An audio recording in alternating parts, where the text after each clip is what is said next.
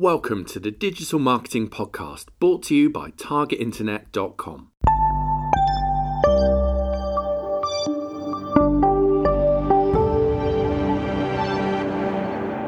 Hello and welcome back to the Digital Marketing Podcast. My name is Kieran Rogers. And I'm Daniel Rolls. And today we've got something we've never done before.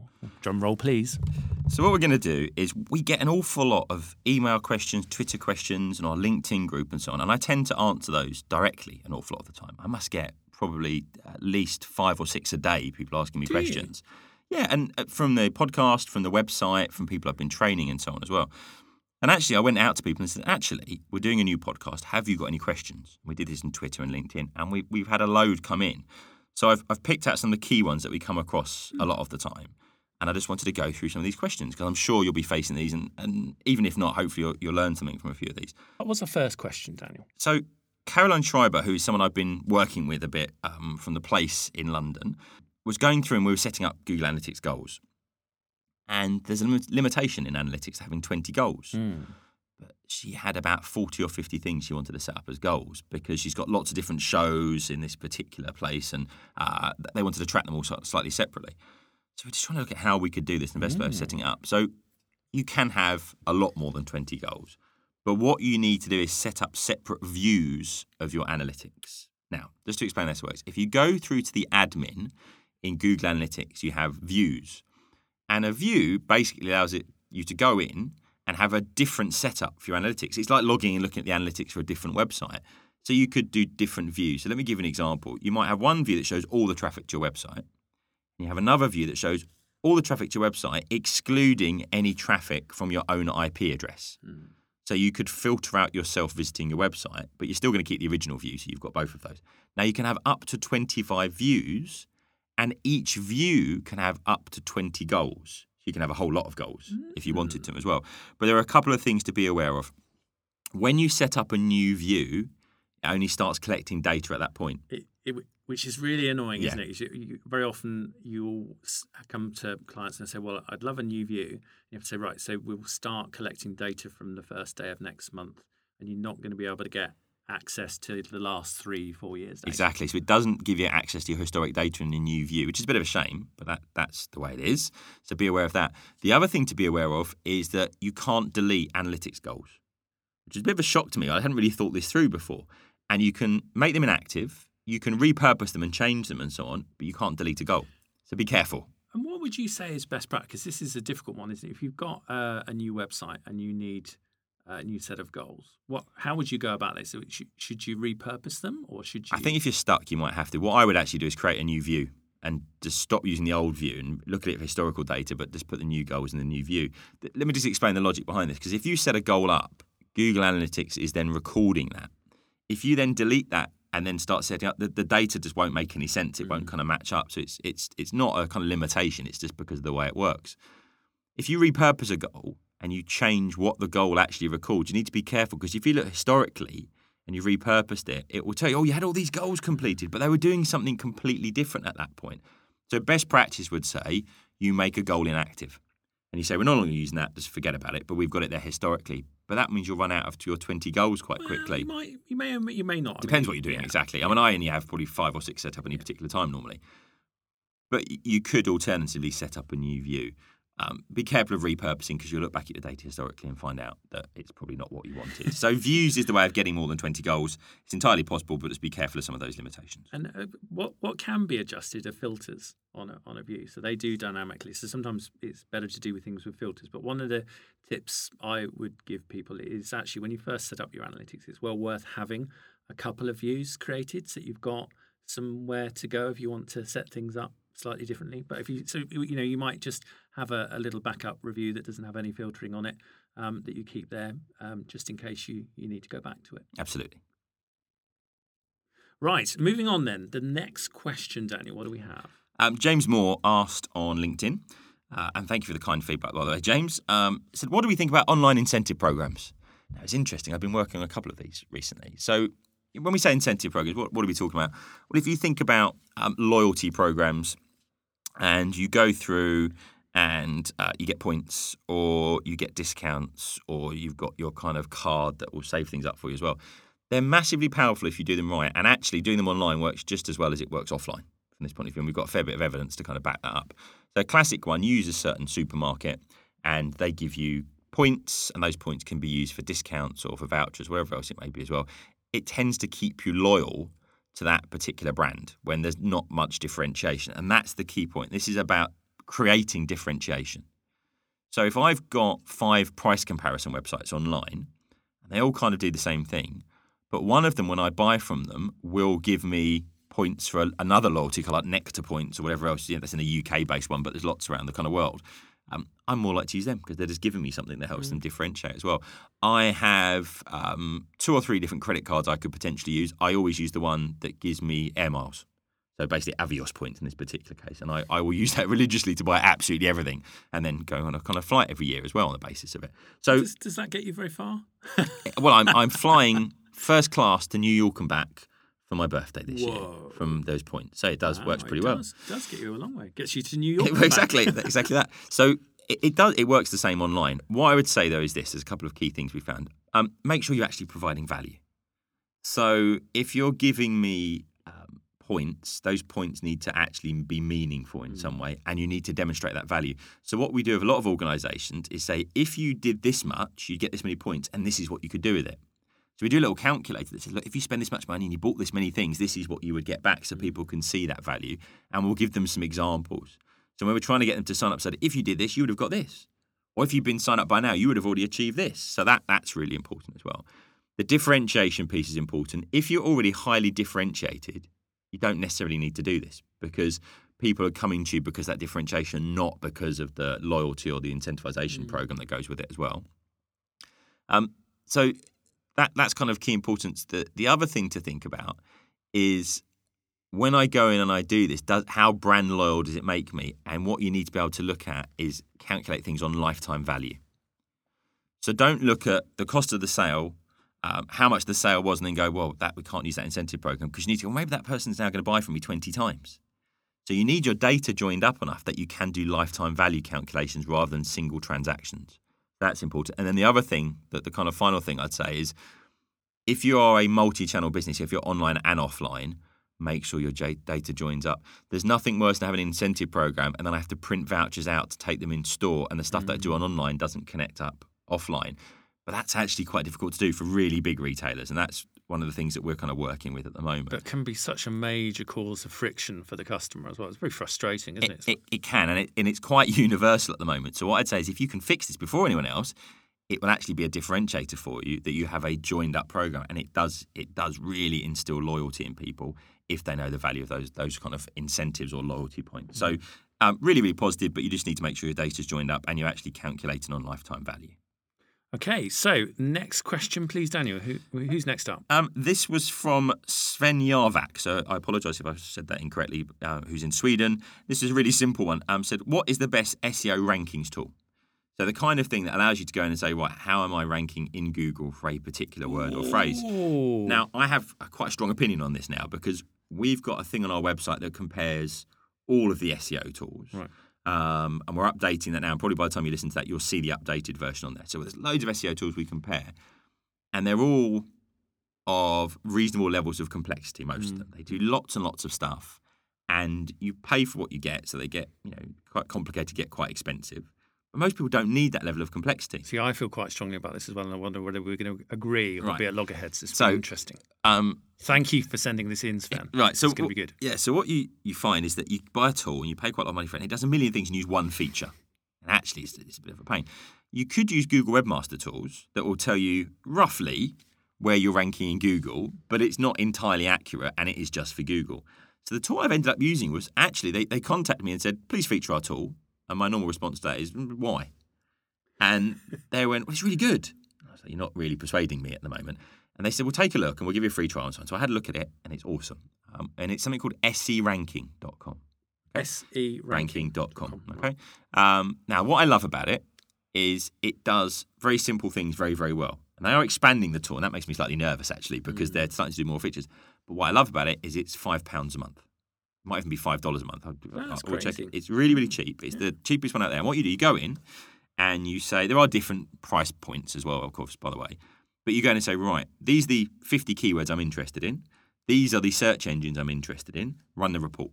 And it'll automatically run it. If it produces loads and loads of charts, it graphs it, it will do Bing, it will do Google Local, it will do Google France, UK.com, all those kind of things. So it does exactly what I want it to do. I can white label stuff up if you want to use it for a client or anything else. And it's £5 a month. It's brilliant. I really, really like it. So, and where do they get the data from? How's it pulling it together? So they've got a system that's running and just doing searches. Right. And then it brings the data back in. So it just simplifies the whole thing, and it's simple. Now, there's loads of good tools out there, like Moz and Raven Tools and et cetera, which are all featured on our website. So go and have a look at our SEO tools comparison if you like. But for the sake of simplicity, I would say seranking.com. You see, I would have argued that the one most reliable source is Google Webmaster Tools. It does have its limitations, I know, but it is available. And I like the way it kind of aggregates the data. It's getting better. But I think most importantly with this, as well as knowing where you're ranking, it's really good to have some of the other metrics that give you an indication of why you might be ranking there. So, being able to see this alongside, how many backlinks you've got to the content there, and social sharing as well. That's become so important to the search engine algorithms. How shared is a particular content. SE Ranking actually does a lot of backlink analysis and stuff as well. So, great. there's a free trial as well. There's a 14-day free trial, so go and take a look. Right. I'm quite amazed with it for the price point. So Right. It's pretty good. So go and take a look at check it out. Absolutely. Yeah. Right. Next question. Claire Lancing in London asked, where does Google, and we kind of mentioned this actually a little while ago in a previous podcast, where does Google Analytics get its demographic data from? Now, this is a question that comes up a lot because people go into analytics and they go, oh, wow, it tells me how old people are and where they are and their gender and their interests. I didn't know I'd collected that. You're not, basically. What's happening? First of all, to get this stuff, you have to enable advertising features in your analytics setting.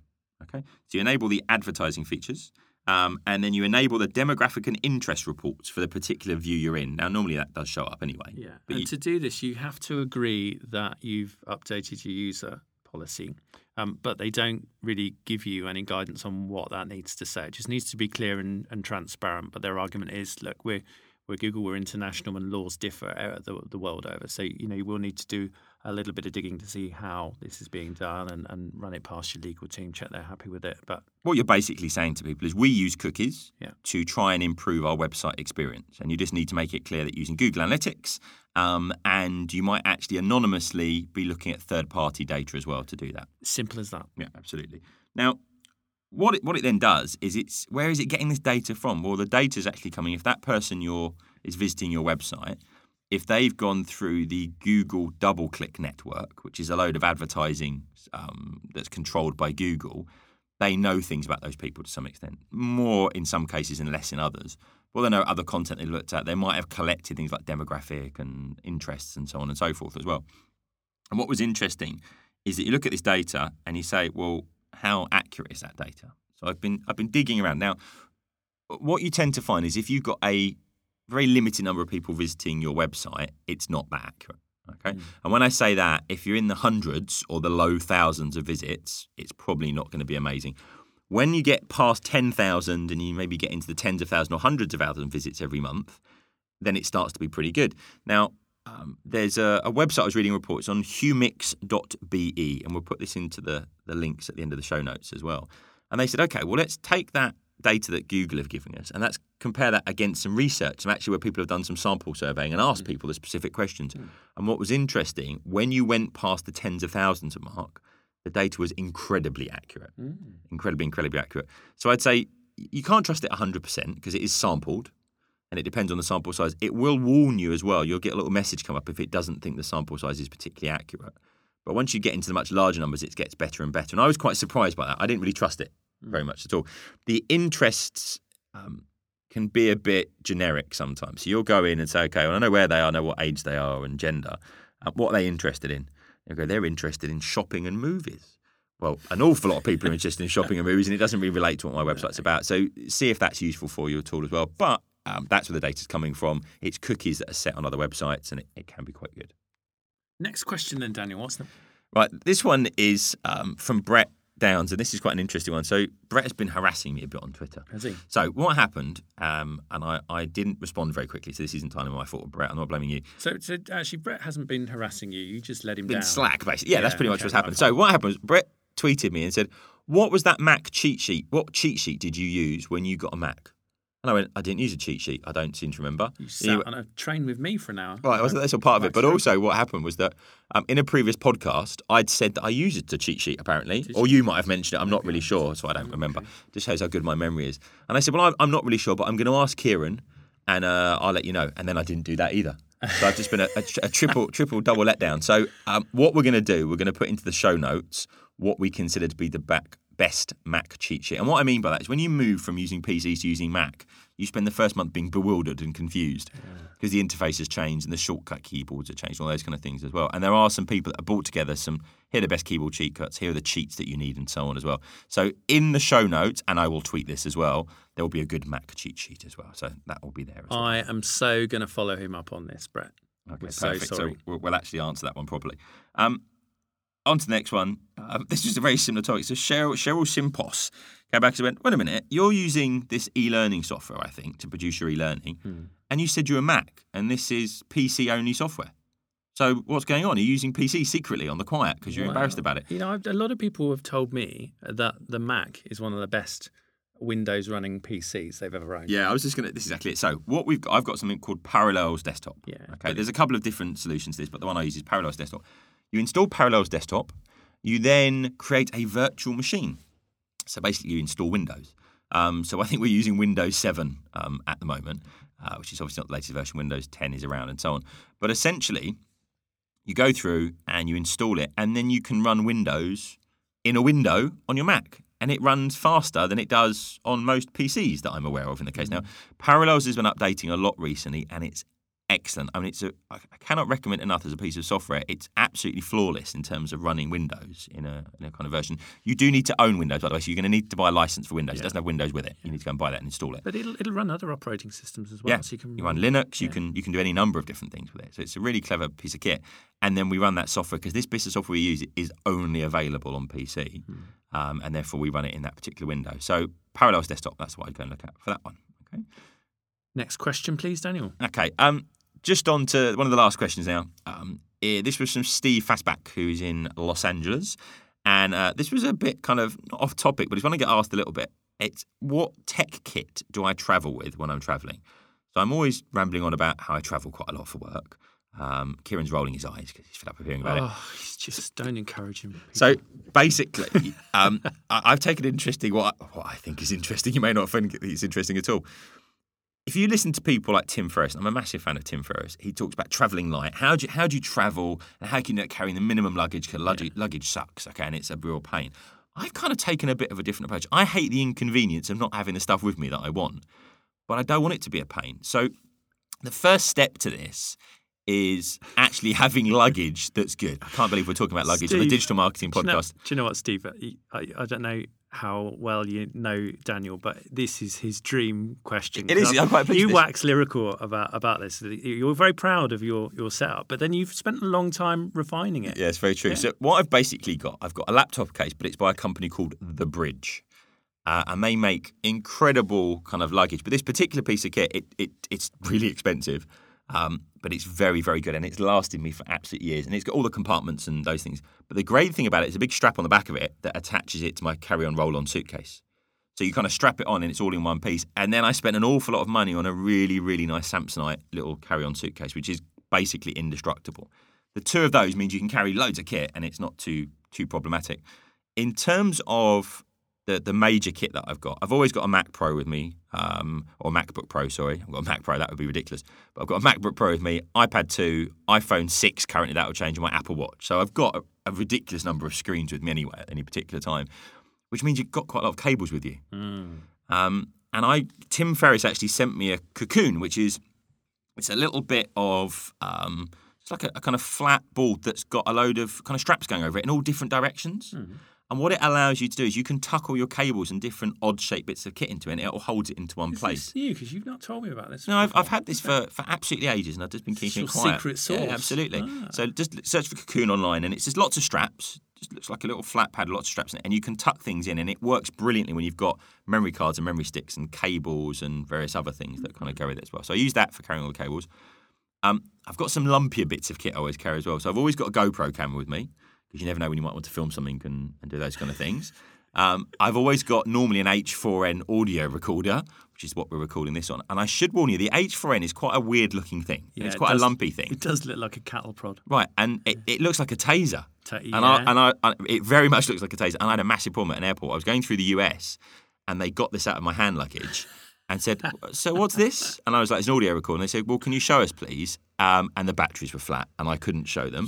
I was going to say that. You never have spare batteries. Well, yeah, exactly. You need to sort that out. Yeah, so I carry all this stuff, and then I've got any batteries for them. So then they said, well, we're going to go get some batteries so you can prove it. And they got some batteries. I did some audio recording, and they believed me in the end that it wasn't a taser of any description as well. And this took over an hour, and I was in a rush. So it wasn't brilliant. So I've always got an H4n with me as well. I've got a little thing called an into-circuit charger. So it's one of those little kind of things that allows you to charge up your device when you're on the go. And it's nice because it's got a full-size USB on it. That will plug in with any of your cables or anything else. But what's quite nice is it's got a torch built into it. Now, this sounds slightly ridiculous, but the torch that's built into it, I've been travelling a fair bit, and we go to some interesting places. I was in Bogota in Colombia, and the electricity went down when we were there. And it's not... Every part of Bogota is not the safest place in the world necessarily. And my battery was flat on my phone, and it was pitch black. But luckily this thing had a torch built into it, so it was an absolute lifesaver to kind of have with me as well. So I was quite pleased with that. The other things that I kind of carry around as well, I've got loads of cables. So I've got lightning cables, USB, micro USB, and those kind of things. Universal plug adapter. And then the one thing I found really useful is I've always got an umbrella. An umbrella. And it's a real Englishman thing to do. Always have an umbrella with you wherever you go. That's absolutely fine. So that's my last piece of tech kit that I would have with me. So it's quite a lot of stuff, actually. That is quite a lot of stuff. But it's not a problem because the luggage solution. So it sounds slightly ridiculous, but it does really work. So, I'd be interested to hear what other people do. Lots of people have theories about travelling super, super light. Yeah. I don't do that. And I'm not actually that interested in doing that as well. So let us know what you're kind of travelling around with as well. And also, we're going to do more episodes like this where we're answering people's questions. Yes, we want more questions, like Steve's. So we'll probably maybe not like Steve's, actually, because that's just driven everyone mad. But send your questions in, please, and we'll be more happy to answer them next time we speak to you on the Digital Marketing Podcast. And for everybody that has sent in questions, thank you so much. Absolutely. Thank you very much. And we look forward to hearing more of them.